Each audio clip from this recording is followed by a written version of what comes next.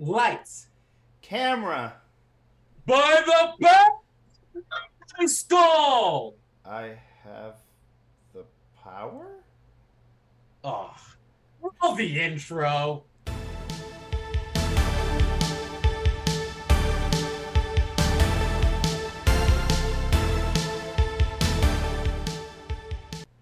He-Man and He-Man. Cinemagic. He-Man He-Man and Cinemagic Podcast. He-Man. He-Man. Which that was literally how that intro went for That the was original one. Yes. But that's not what we're talking about, because welcome everyone to another great week of Cinemagic Podcast, where we get to talk about He-Man Revelations. Woo! Well, actually, wait a second. Let's be clear. It's Masters of the Universe, because apparently people thought this was a straight-up He-Man situation, and it clearly isn't. It is called Masters of the Universe Revelation. So for those of you that think this is an all He-Man thing, please read the title card. That is actually very much true. That's my co-host with the most host. I don't know. I got freaking Cyclone, all right? He's a master of the universe. Clearly an underappreciated master of the universe, because when I got the Cyclone figure, it only cost me $7. Shout out to the amazing people at Blast from the Past, Burbank, California, but that's neither here nor there. Yes, that is Rick Acevedo. Woo! And as always, the master of the universe himself, Jonathan Gondoa, is here pumping it up, and you could see me in all my glory if you're watching visually. As always, I'm pumping it up. I got the guns, got the muscles up, looking very master of the universe. But Rick, that is a great point that you brought up that I'd love to start this podcast with. So this week, yes, just in case anybody doesn't know, we are going to talk about the new Masters of the Universe Revelation series that came out on Netflix a couple of weeks back. We've talked about He-Man in the past on this podcast. I want to say several times. Several times, yeah. Yeah. So, as you can tell, it's a love between Rick and myself, so we definitely wanted to touch on it. And so by this point, I think most people have seen this, so this shouldn't be new. So it's going to be spoiler-filled and all that good stuff. If you haven't seen it, go and watch it. Maybe we'll give some impressions before. But as Rick said, I think it is very good. If you're going into the series, do realize it is not He-Man and the Masters of the Universe. The series is Masters of the Universe Revelations. That's so right. With all that does entail. And I think that's a good point when you say reading the title card. Most people don't remember that He-Man and the Masters of the Universe, that the Masters of the Universe were just as important as He-Man was, even in the original series. Yeah, I think that, part of the biggest problem that you have now is that people go into things, especially if it's something that's rebooting something from your past, where you grew up with it. People go in assuming that it's going to be the same story told with better graphics, and I think that the biggest issue right now is that that's not that, and it doesn't matter how Kevin Smith tries to explain anything. People just don't have any flexibility whatsoever, and I'm being honest, and it's not. I watched He-Man and the Masters of the Universe as a kid, 83 through 85. I'm 42 years old. I was like 5 when that came out. It was on syndication and everything like that. And like any other cartoon series, He-Man and the Masters of the Universe was created for, really one specific reason, and it was to sell toys. Yeah. Now, you're talking about 130 episodes that were completely self-sustained, geared at children, geared at selling toys, that were primarily in syndication. So, having a 2-part episode in syndication is not really a good idea, especially in those days, because you didn't know if you were going to be what syndication partner was going to be dropping that specific show for whatever reason, and it happens. But that's the original He-Man. What we're seeing now is the growth of characters. And when Kevin Smith, I believe, said these are some arcs that are progressing further, people assumed that, there was like these really deep stories in the first one, which I'm sorry, I loved it, but no, it was a kids show. It was not. They didn't have thinker stories. If you have Orko or Men at Arms or Teela or He-Man explaining the moral of the story at the end of every episode, I'm sorry, it wasn't a thinker episode at all. I'm gonna have to disagree with you here on one thing. Being a kid show is not why they didn't have storylines. They didn't have storylines because they didn't care about them because they just wanted to sell toys. No. That show primarily. I'm not saying it was about selling toys, but I'm just saying it's not a thinker show. No, it was never supposed to be a thinker show. No. If you look at Toys That Made Us, if you look at even Masters of the Universe, like the documentary that was on Netflix about that, it was never about that. It's something that got. It really got people to, become fans because what were you doing when you were buying the toys? Simple. You were creating your own storylines. Right. Yep. So that's why it's something that we remember so fondly. But this is something that actually has some thought put into it as far as storylines were concerned. The toys aren't really a big thing now, because now if you want to buy a Masters of the Universe toy, an original box toy, whatever, might cost you thousands of dollars, or the lines that were released recently, it depends. It might cost you, $80 for a collector toy that's deemed a collector toy. So it's not about the toys. This was legitimately about taking this and taking these characters and saying, okay, what storylines would you say they had? Like Skeletor was always trying to take over the power. Okay, so how can we expand on that? How can we expand on Teela becoming a stronger female character? Because yes, she was a strong female for that time, but she was always behind He-Man in the cute little outfit. Like, oh, He-Man, what are we going to do? The swamp monsters are taking over the tracker.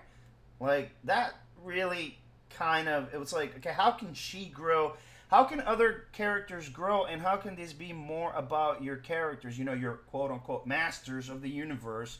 And why are they called that? As opposed to, just He-Man, who, if you remember correctly, in the 1980s was basically no different than Prince Adam. I mean, Prince Adam looks like he would do squats for 20 hours, take a 1 hour break, drink some water, lift for like 3 hours, and then switch around, eat himself some salad. And the only thing really that was different between Prince Adam and He-Man was the outfit and the tan. And that was it. That was it. Yep. Yeah, he looked like he was, instead of Prince Adam who works out in his castle, He-Man worked out on the beach. That was pretty much it. Like, He-Man was the Venice, he was the Venice version of Prince Adam. That was it. that was it. Like, I'm just working out on the beach, man. And I think here they do like so much of a better job really showing the differences between these characters. Especially He-Man and Adam. Like, Adam really does seem like kind of a hapless half-wit, comparatively speaking, I mean. Oh, yeah. And I think... go ahead. And one thing I want to say about this series, really, this Revelation series, is actually continuing on storylines that existed. And I'm going to hear you guys, I'm going to tell everybody out there, is like, oh, the original He-Man. Not from the original He-Man, from the He-Man toys themselves, and then the comics that actually followed. See, a lot of us buy toys, they had... too. No, they kind of, the 2000s is a little different, but I'll come back to that 2000 show. But the 80s show primarily to sell toys, and then the toys would actually have stories on them. And so a lot of stuff, even that the quote-unquote show would take, they would just take from the toy storyline and stuff that was going on. So if you actually wanted He-Man's story, you technically got He-Man's story more from toys and comic books than you did from the actual He-Man show, which was only there to make you buy the toy to get the actual story, right?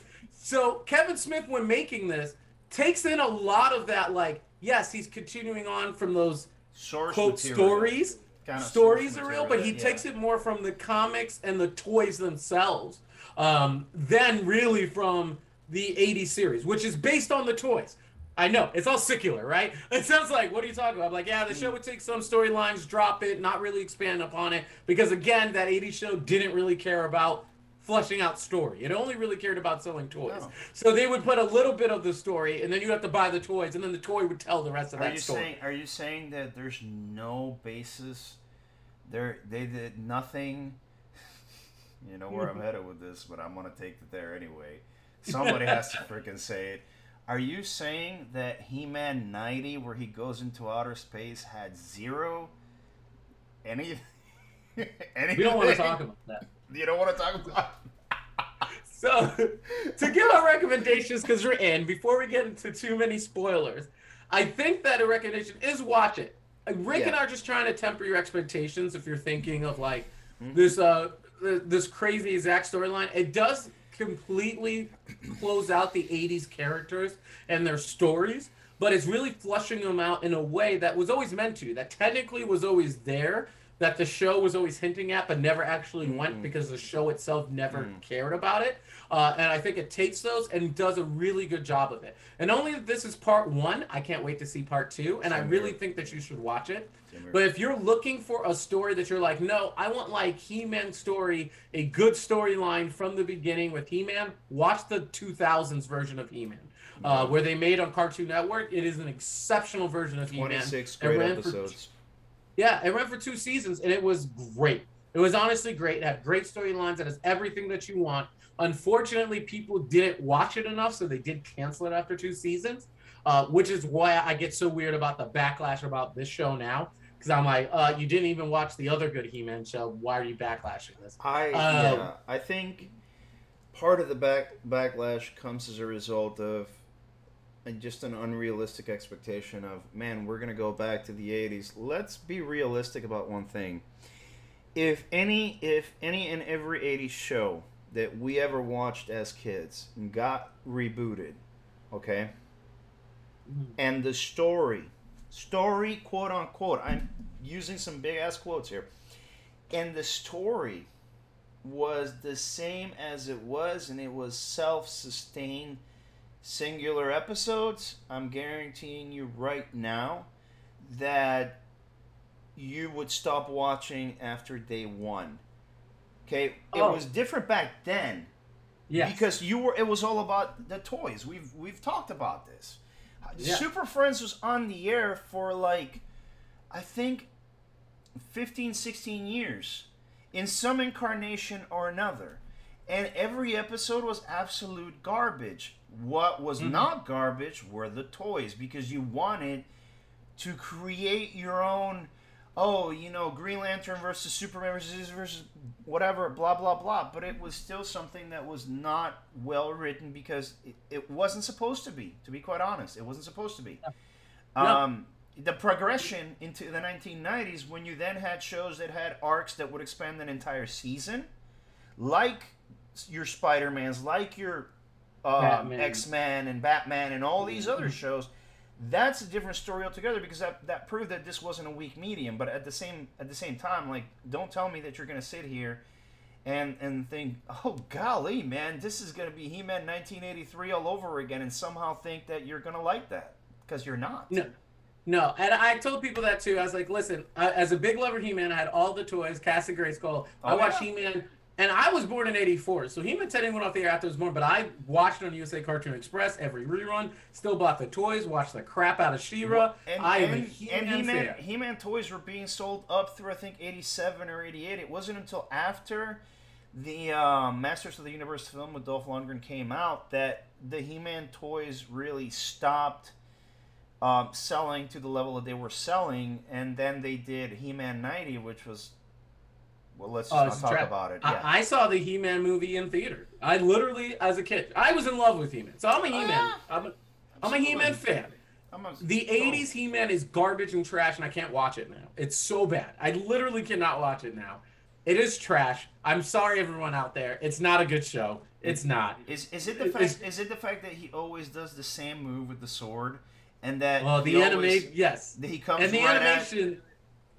The repeating animation is so bad It's so boring. It's so bad. Like as an adult, I get it why I loved it as a kid, but as an adult, no. Like I just don't need 83 He-Man. It's not good. Again, the 2000 He-Man did He-Man but better, I think, for kids and adults.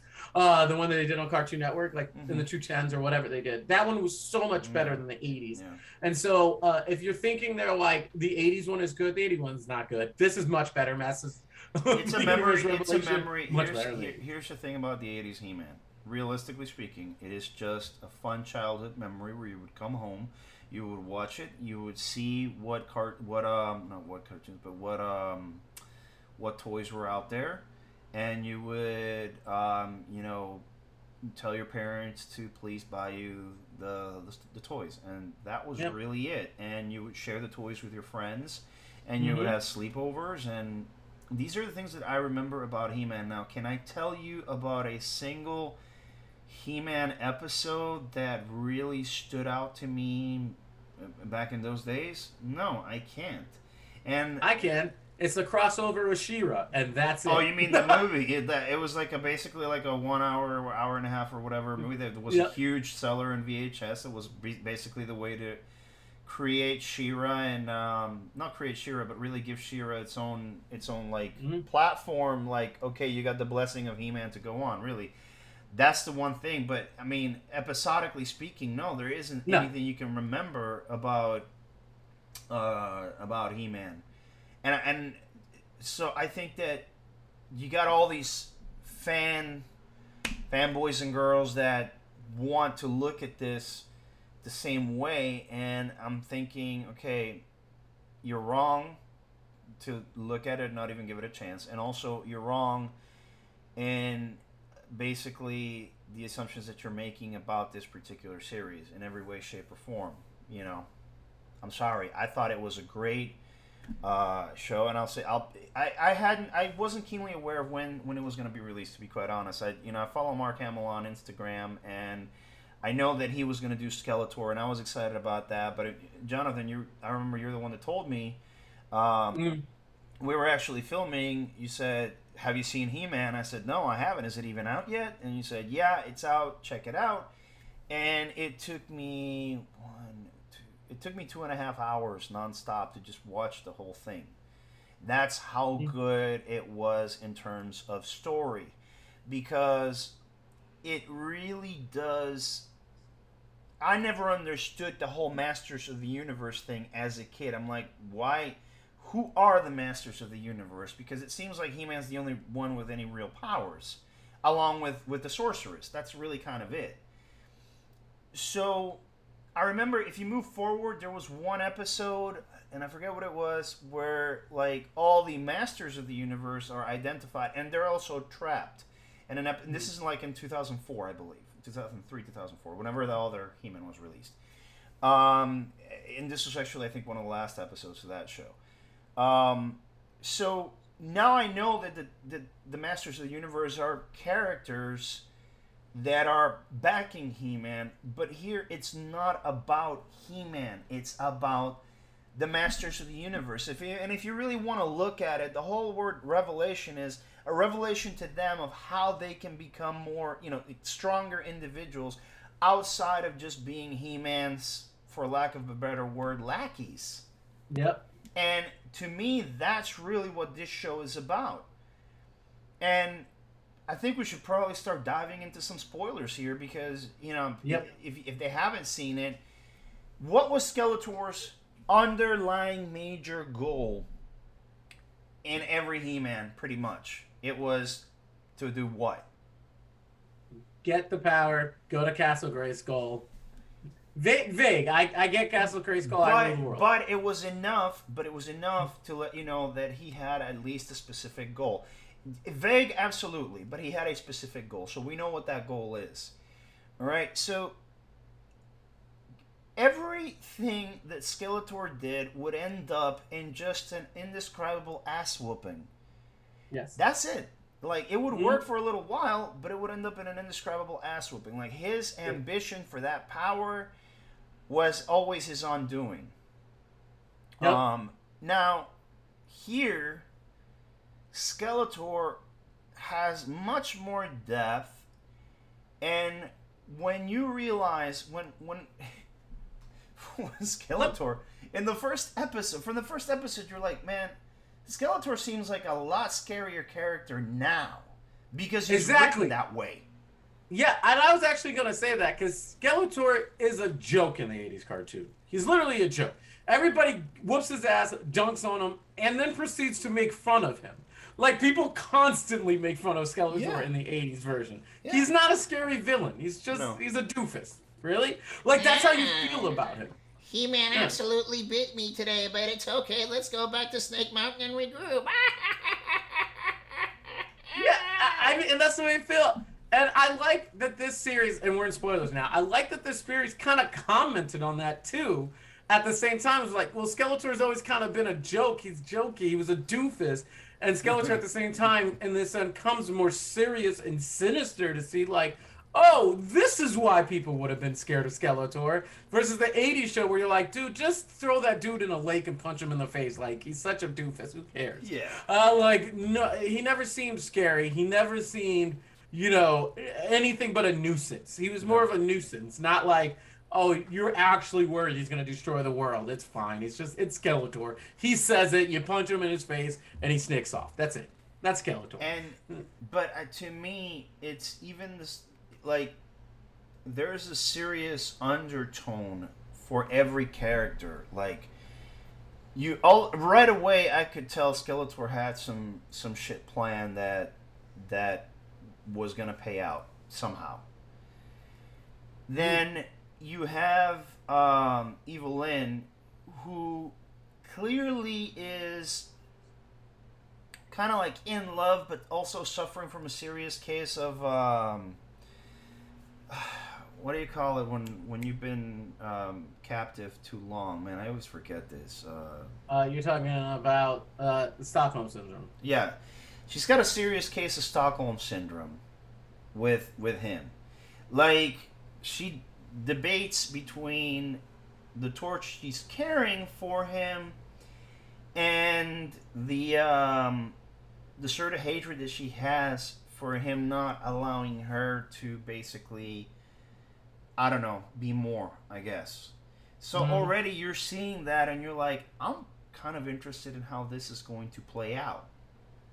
Then on the other end of that, you have Adam, who I loved. I love how they drew Adam in this one because that's exactly how he should have always been. He should have never been, a muscled up dude. I mean, he's almost Adam is almost a disappointment. And very early on, you're seeing that King Randor is incredibly disappointed in Adam, right? Mm-hmm.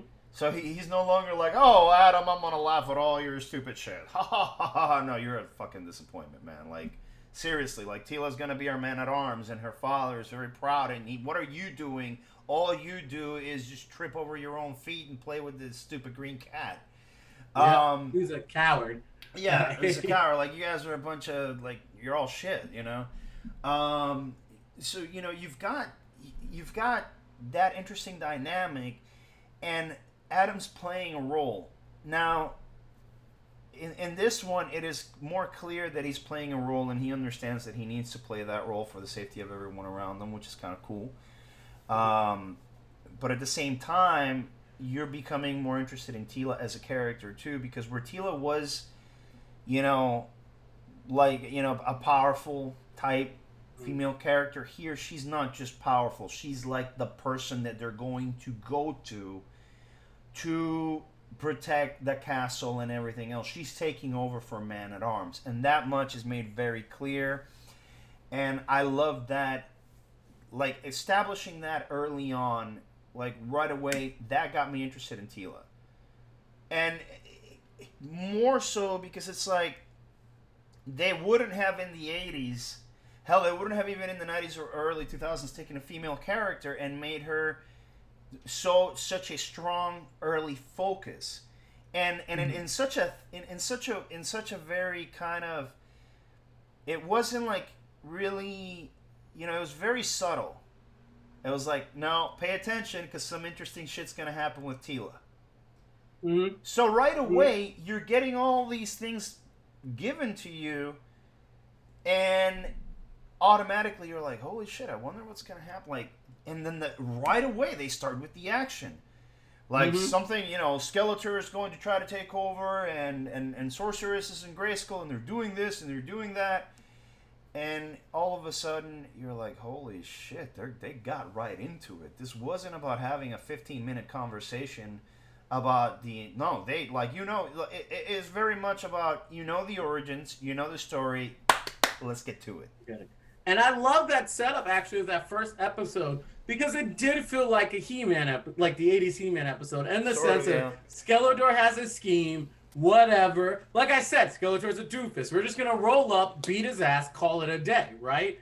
That's what they were expecting going in, and I loved it that they made Skeletor and his thing, like, sinister, like, ha, you thought there was this, but I actually tricked you, and then I double tricked you, and then I tricked you again. Like, I'm actually devious. My plans can actually succeed. Like, you know, I'm actually sinister rather than this doofus that's just going to show up and punch in the face and run away. So I love that they put that on their head to make sure you know this is not your daddy's He-Man anymore, right? Like, you know, we're ratcheting it up. And it isn't really about He-Man, and that's the part that I really enjoyed, because it's like, okay, you come in, and you see He-Man doing what he's got to do. Got it. You know, I got the power, I'm big, I'm bad, but that's not what you're paying attention to, because right away you know for a fact that this isn't going to turn out that way at all.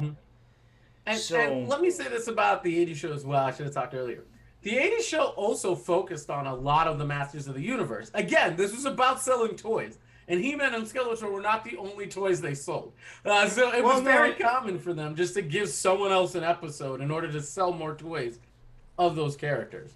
So the Masters of the Universe were always a focus in the 80s show, in the sense that you always put them on. But how many episodes comparatively did you see, like, you know, yeah, they would give them the episode to say, oh, well, now check out Stratos. Isn't he awesome?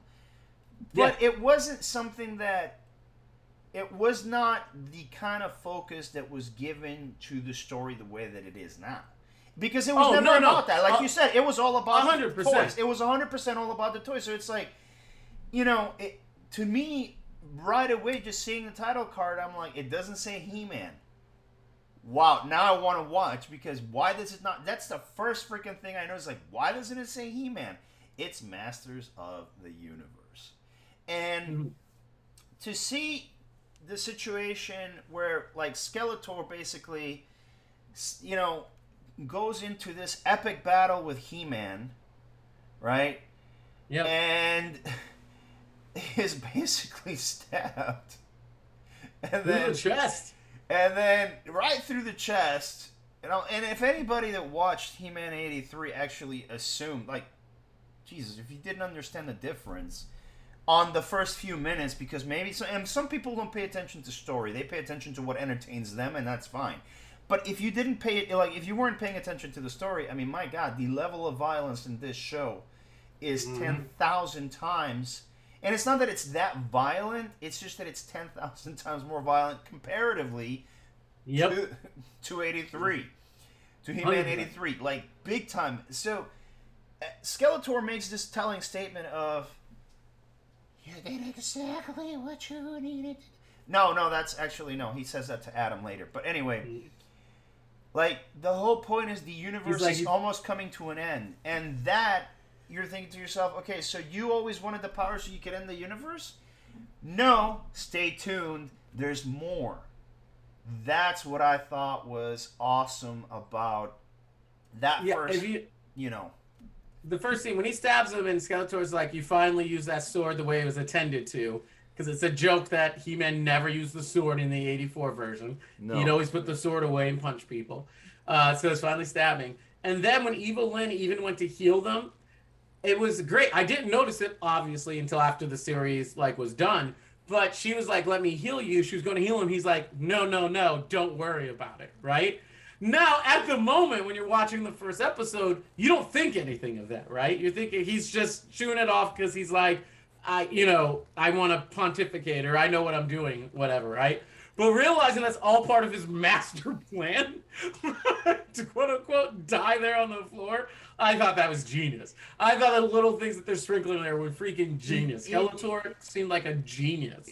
No, he's 100% a genius, and now I have to jump around a little bit, and I'm not going to give it away the whole thing for episode 5 or anything, but I will say this. When he breaks down his plan, it's almost like an evil... Hey, you remember in the 80s when they would give you the moral of the story? Well, I'm going to give you the moral of my story. It's just not going to be something that you want to hear. I love that part. I like Skeletor, to me, automatically, like, he became a favorite character because that I understood then in the best of details, like, what Kevin Smith meant by, okay, you're going to see the growth in some characters.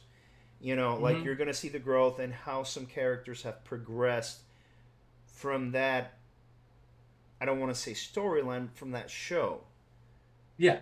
And I love it, and I love the fact that he also experimented and like with Teela in ways that I felt were elegant, subtle, but very much current, and I absolutely love that because Teela was one of my favorite characters in this show, more so than He-Man. I gotta be honest with you. I was like, I've seen He-Man, been there, done that, whatever. To me, Teela is so much a better character in really just the whole overall of the show than so many. And others. I think you're talking about some of the initial appeals of the '80s, even He-Man. When I say this, is because the Masters of the Universe, right? Like you're talking about Cyclone, Central, Men at Arms. I always loved He-Man, but I also had a soft spot for Man at Arms. I always loved Man at Arms. And the dude who changed faces. Well, I'm forgetting his name right now. Many Faces. Yeah, it is just Many Faces, isn't it? I think. Isn't it? But the one who, when he rotates and he has like a reptilian face and a robotic face. Yeah. Many Faces. Yeah. I don't know what his name, but I always loved like the Masters of the Universe. These other characters that had these crazy designs and these crazy things going on that would also fight alongside and save He-Man at times and do everything else. So I really thought it was fun to give us a He-Man story that sidelines what everyone thinks a He-Man story is. He-Man and Skeletor, right? Yeah. Because they kind of sideline that. So they think, even though the story at the end is still really all about them, it is really nice to sideline those two so we can get more of everyone else. My favorite character in this show was Evil Lynn.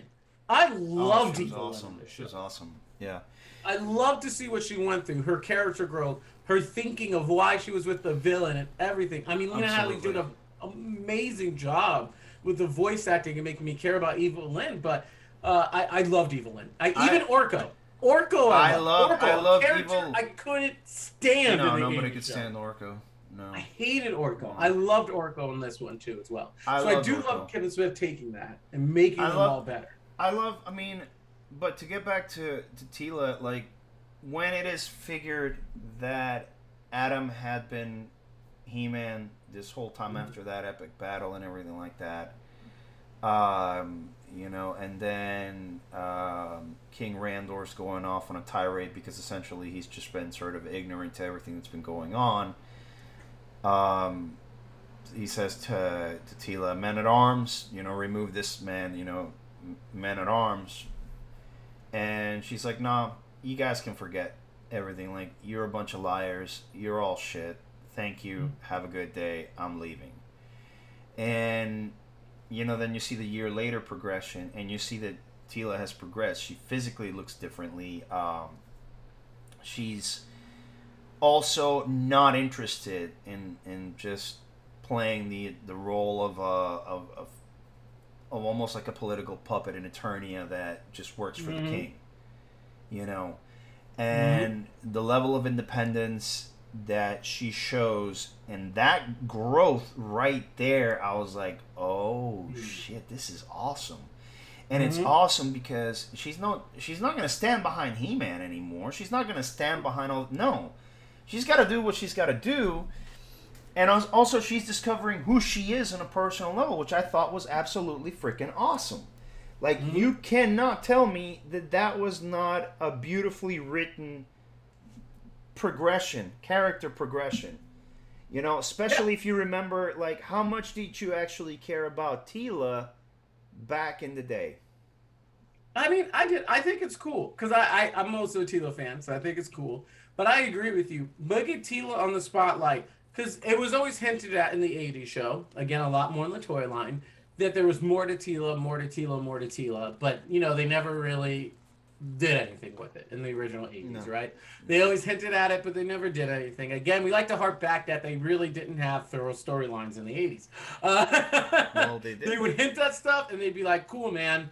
Move. You want to see more? Buy a toy, right? That's literally was their attitude. Like, you want to see more? Buy a toy, and then you can read it on the toy. The toy literally had the storylines.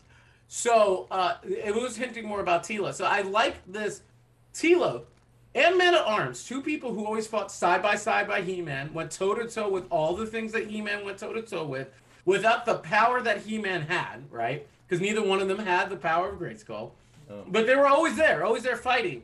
And so I'm really glad that they put more emphasis on those two, and Teela makes the most sense. If you're sidelighting He-Man in this, Teela does make the most sense. The best friend of Adam, best friend of He-Man, has all the potential of both, right? Because she's fighting on the front lines with them. Is mentored by Man at Arms, who also mentors He-Man and Adam, right? So, like, Teela is the obvious choice to see this character growth and this lens through. Like, what happens when Eternia is different? And if you don't have Adam to see it, who do you have to see it? Well, Teela. Teela makes sense. So I really like the emphasis on Teela and everything that they did and seeing her grow. It made me care not only for Teela, but for every member of the Master of the Universe. I really think that's what they were doing. Not every member, the members that they were showing. The only thing that I liked, and I don't remember where they hinted at this, but they did mention it, Sorceress is Teela's mother. Yes, they hinted at it in the '80s once, and the 2000 show they made it mentioned more that, but they didn't actually have them come together. I don't recall if they did, honestly. So I'm not going to put myself on a spot and say that they did. But here it's like, okay, you also know this is a fact, so you know that there's something special about Teela, and we're going to talk about that later. Like, we're going to touch on that later. You just have to wait, but you have to see how Teela basically evolves from being a person that works for the castle to her own person. You know? Yep. And yeah, in the '80s show, it was hinted at. This is a continuation of the '80s. That's why Teela doesn't know. They never told Teela. It's hinted at. It's also hinted that Man at Arms was her actual father in the '80s, but not her it's hinted. It was never confirmed. In the 2000 reboot, they just flat out said it about both. But in the 2000 reboot, that's what you're probably remembering because they were more outward. Yeah, they were more outward rather than in the 80s where they kind of hinted at all of it. Yeah, in 1990 they were in France, so it wasn't even like an actual thing. Yeah, but so, and that's what I mean. I really enjoy it because I like that running joke too. Because if you know, it's like a running joke. Like, we don't have time for this. We don't have time. The universe is about to end. Let's just do what we need to do. Again, coming from Evelyn, again, my favorite character. But I do like taking the interest of looking and growing these side characters who, even though they had episodes, didn't have enough story said about them to focus back on He-Man and Skeletor. So I really like the fact that they said, all right, we're actually going to focus on the Masters of the Universe, all the other people. Let's sideline them for a bit. Let's focus on everybody else, see their personalities. And then, because, we're only on part 1, in part 2, then we'll get more to the He-Man Skeletor battle and all that good stuff that you know. But right now, let's grow the other characters. Let's look at them. Let's see how their lives have changed. What are they like? What would they do? I think one of the things that really kind of just pissed me off, I gotta be honest with you. I mean, it didn't piss me off at a My Octopus Teacher level, so it's not going to get emotional or anything. But one of the things that really pissed me off the most was that people were saying, a lot of the crap that they were flinging Kevin Smith's way was, you killed Prince Adam. Like, you killed him, send him to the heavens, and then brought him back just so that you could kill him again. And I'm like, it was plainly obvious that the character's still alive at the end. He's just wounded. It doesn't even really look like a serious wound. clearly, this show is about the Masters of the Universe, not He-Man. However, He-Man is a part of that team. Mm-hmm. Okay, so calm down, man. Take it easy. You don't need to get... Like, what is your problem that you're taking everything so personally? Oh, man, he killed Prince Adam, blah, blah, blah. No, he's wounded. Relax. To the point Even that... if he did, cool. I think that's such a unique twist. Yeah, but he wouldn't have had the... Even he said, he was like, do you think Mattel, who's paying me money, this is actual Kevin Smith's words, do you think that Mattel, who's paying me money to do this, would allow me to kill their main character in a toy line? Right. And it's like, it doesn't, like, instead of just going along for the ride, you're focusing on stuff that you don't need to focus on. Like, who gives? Like, focus on this. Like, I love the fact that Skeletor is basically Skelegod with the power, and it's just like, oh my god. From the toy lines, Skelegod is from the toy lines, for all the haters out there. That is a literal storyline for the toy line. When Skeletor gets the power, it becomes Skelegod. Well, no, Jonathan, it is not from the 1983 through 85 series, therefore it is not canon. Canon must be taken care of, and canon is not being taken care of, and shame on you, Kevin Smith, for not taking canon. You know, I'm like, oh, for fuck's sake. Which is, I just think it's hilarious because Kevin Smith is taking so much canon that a lot of these 80s fans who are hating don't even know the canon that Kevin Smith is actually taking. Yeah, he's like, he's like, I'm following it. You know? Like, what are you going to say about that, Cyclone? For those who can't see, Rick has a Cyclone that he is actually spinning right now, the actual Cyclone toy. That's right. You know why? Because all these people need to calm the fuck down. Yeah. No, I agree with you. I loved actually seeing Skeletor win because, honestly, and maybe because we know story and we know where story goes, your villains have to be at their worst in order to have a cathartic payoff to win. So we need, at some point in the story, a villain to win or to pursue something or to get ahead, to get the advantage, right? Because and since Skeletor because if Skeletor, if it's already been established, and this is where it worked brilliantly, if it's already been established that Skeletor's a bumbling idiot whose plans never work from the beginning, then he's not going to be credible in episode 1 through 5, let alone 10, and it's a 10 episode series. So what do? You make it so that everyone thinks he's a complete ass clown, and then you wait and wait and wait, and then he explains the entire plan to you, which is like, oh no, I wasn't going to destroy the universe. No, I saved my essence in your little ball, dear. Because I needed for all of this to unfold so I could do what I wanted. It's like, that's fucking awesome. You're telling me basically for 5 episodes while everybody's saying this guy's a clown, look at what he did, these guys are all about computers and everything. No, Skeletor pretty much knew that entire thing would happen. He knew that everything would happen exactly as the way it needed it. He never wanted to destroy the universe. He wanted the power, period, end of story. And he played his most trusted advisor, who literally loved him to his core. He didn't tell her.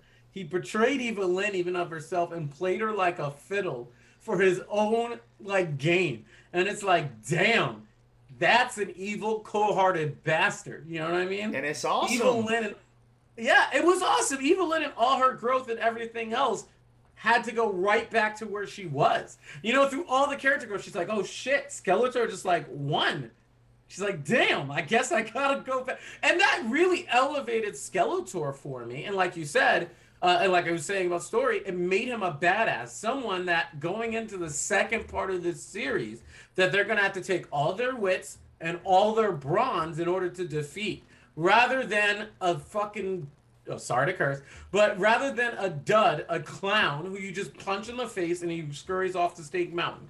Right? That's like the whole time. It's the whole damn, it's basically saying, look, the names are the same, okay? Locations are the same, but do you want to know what's different? The thought process. Mm-hmm. Because it's just saying everything that did not work has to be thought through. What did I do wrong? And you just said it's going to take their wits and their brawn. It's not going to take their brawn, because their brawn was how they were beating his ass in the first place, and he was letting it happen. He realized, I can outwit your dumbasses.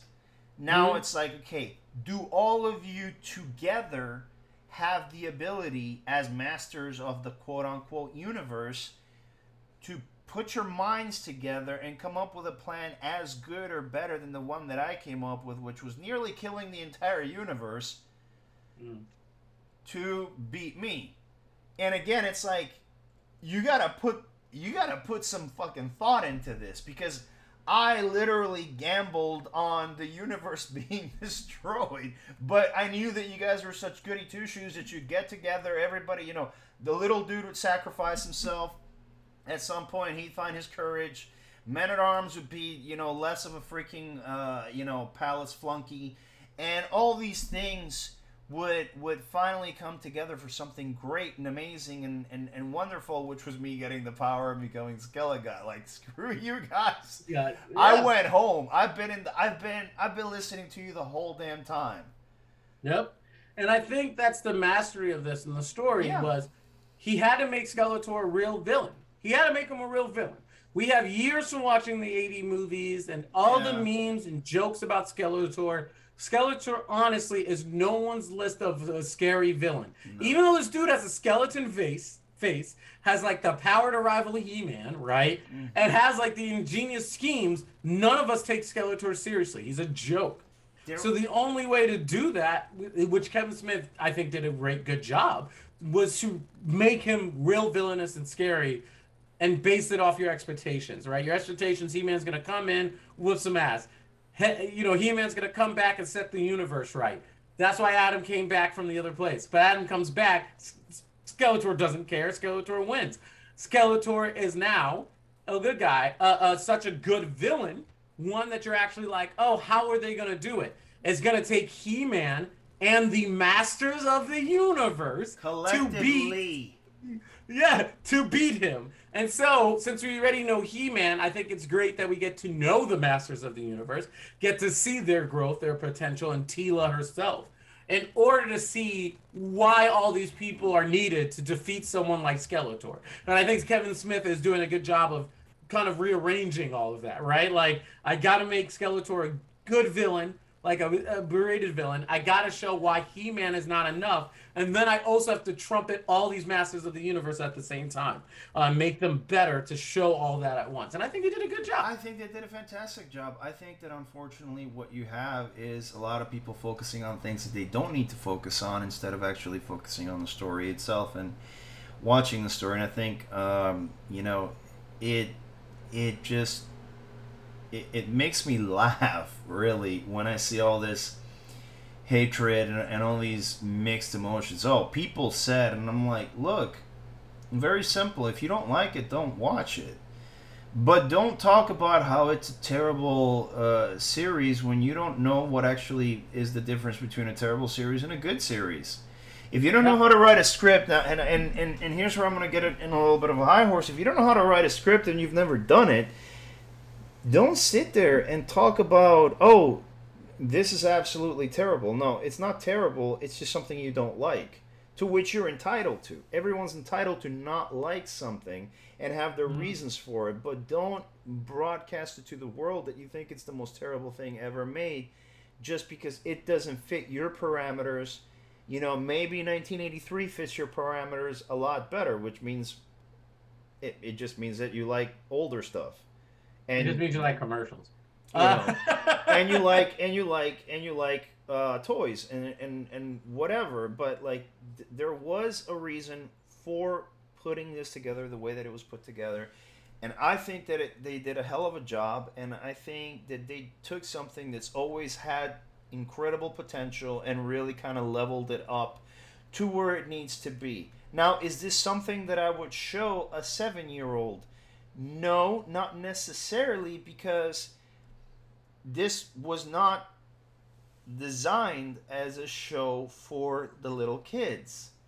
And it's No, not you have for to the have little familiarity kids. with He-Man. You Like know? they designed it for people who know He-Man and watch Exactly. He-Man. Yeah, so like you can't just jump into this. This is not like a Exactly. It's not a kids show, and not everything that's animated. And this is something where I feel like we're both in the same spot. Like, not everything that's animated is for kids. Hentai.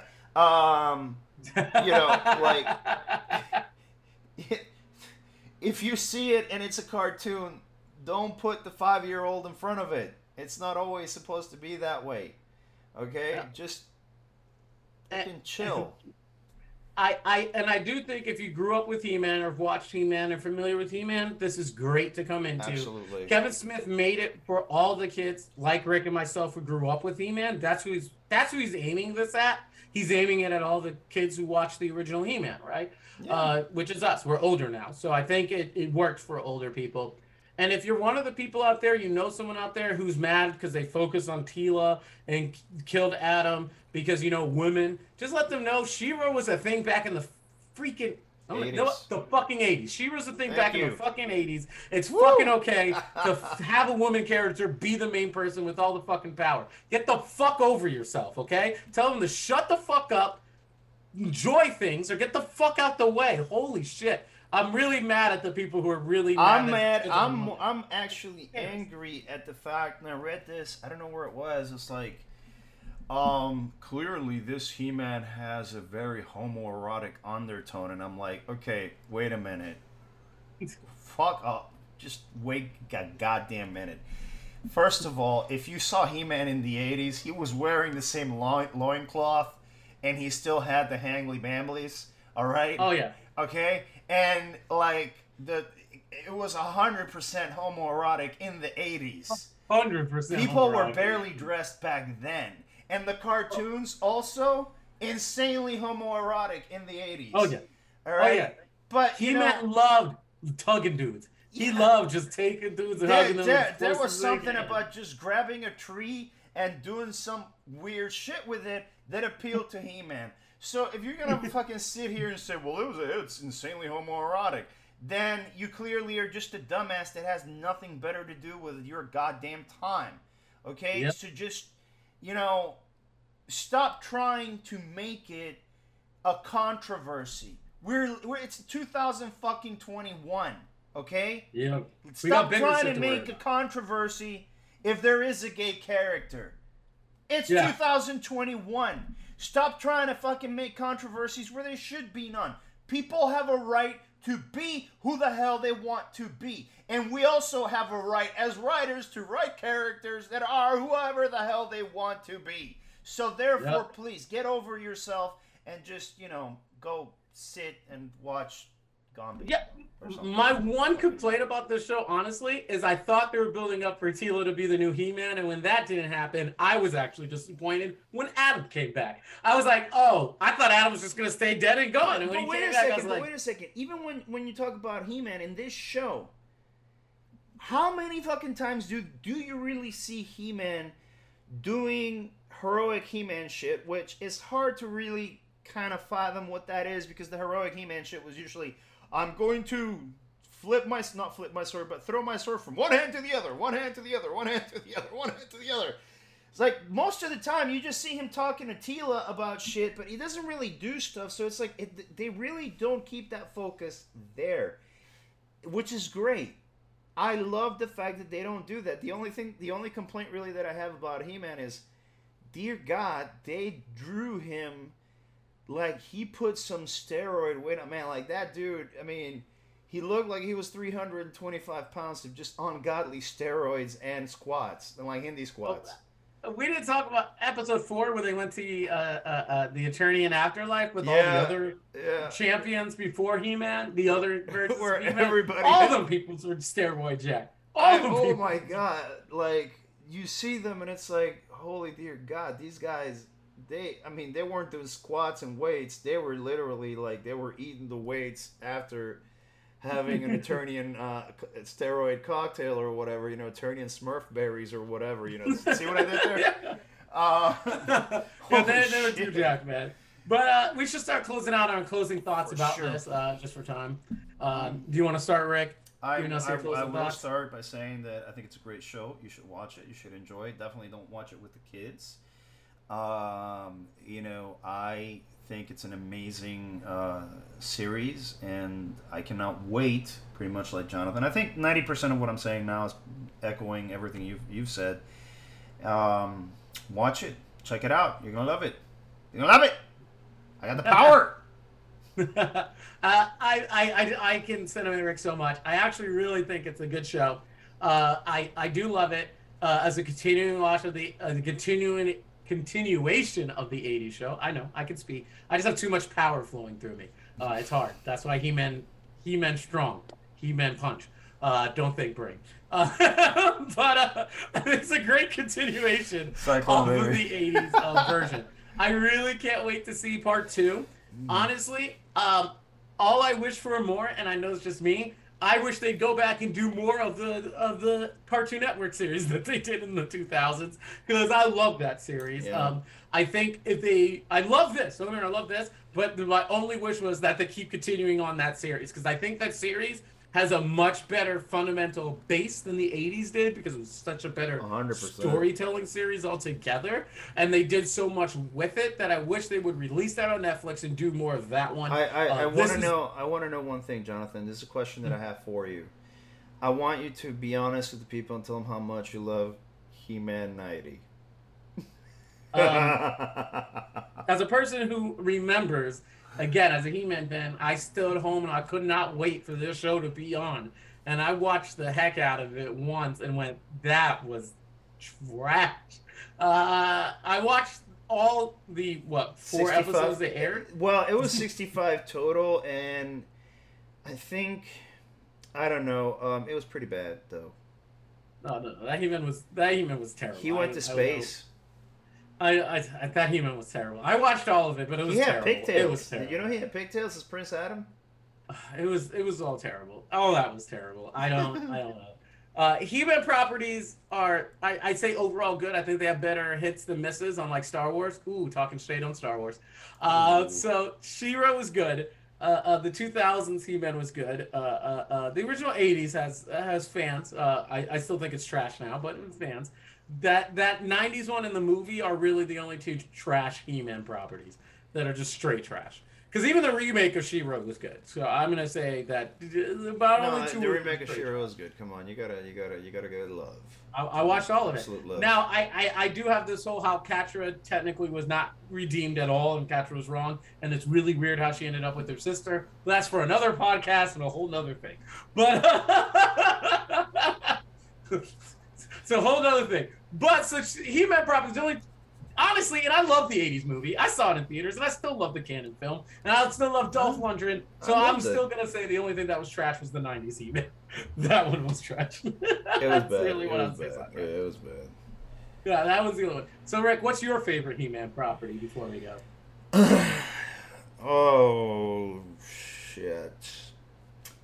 Definitely not He-Man 90. What we just talked about is really my favorite, just because it appeals to me as an adult, Mm-hmm. But which it's aimed for. Again, it's aimed for adults. Yeah, but if I wasn't given that option, then I guess 80s He-Man when I watched it as a kid, because again, 80s He-Man was all about the memories that you made watching 80s He-Man and buying the toys and stuff like that, which you and I can relate to. Is it good? Yes. No, absolutely not. It is not good. But it was the memories that you built with it. So yeah, probably 80s He-Man, second to what we're watching now. Yep. All right, well, that is gonna be us from Cinemagic Podcast. You heard it from us. We love this. Take a watch. Once the second one comes out, hear us do another one on this, because I can't wait to see the second part, see if it pulls itself, if we change our minds. I doubt that it can do anything to really make us hate it, but you never know. We'll do the second part when it comes out. The only way it can be better is if they bring Cyclone in to become the unequivocal master of the universe. Woo! Yeah, that's true. So everyone out there, be safe as all this Delta right. variants and everything else is going out there. Be safe for COVID. We got some more things on this podcast coming up for you. We're gonna do some things in honor of all the dads out there. We didn't do this Father's Day, but next week we may do something for all the dads out there. Every day and then- is Father's Day. Yeah, every day is Father's Day. We're also going to follow up. We're keeping track of that Blockbuster. You know, we told you early on we're going to do a further podcast. That's coming down the line, but we're going to do that one for you as well. And if there's any other topics or things that you'd like us to discuss, go ahead and hit us up on Instagram at Triskelion Productions. Tell Allie hi while you're there as well. Or you could message myself or Rick if you see us on any of the social media platforms out there. Just say something that you like for us to cover, because we're happy to do that. We listen to y'all. We really hope you're enjoying these pictures and videos that we send you. We got some commercials up that we're doing on Instagram. Of course, you're Rick, gonna love tell us where they can watch all of our stuff as well. Tubi, Duya, Alchemy, and Canela.tv, and very soon Boy School, which was a very powerful documentary about the Dozier School for Boys in Marianna, Florida. That's going to be up on TV very soon, so we are very excited. All right, and we're super excited. So watch Boy School, searching for Betty Paoli on all those platforms. Don't forget to like, comment, and subscribe for Cinemagic Podcast. It really does help us out. Really appreciate all of our fans out there and also our trolls as well. And we'll see you next week. Bye-bye. Bye. Bye. Bye.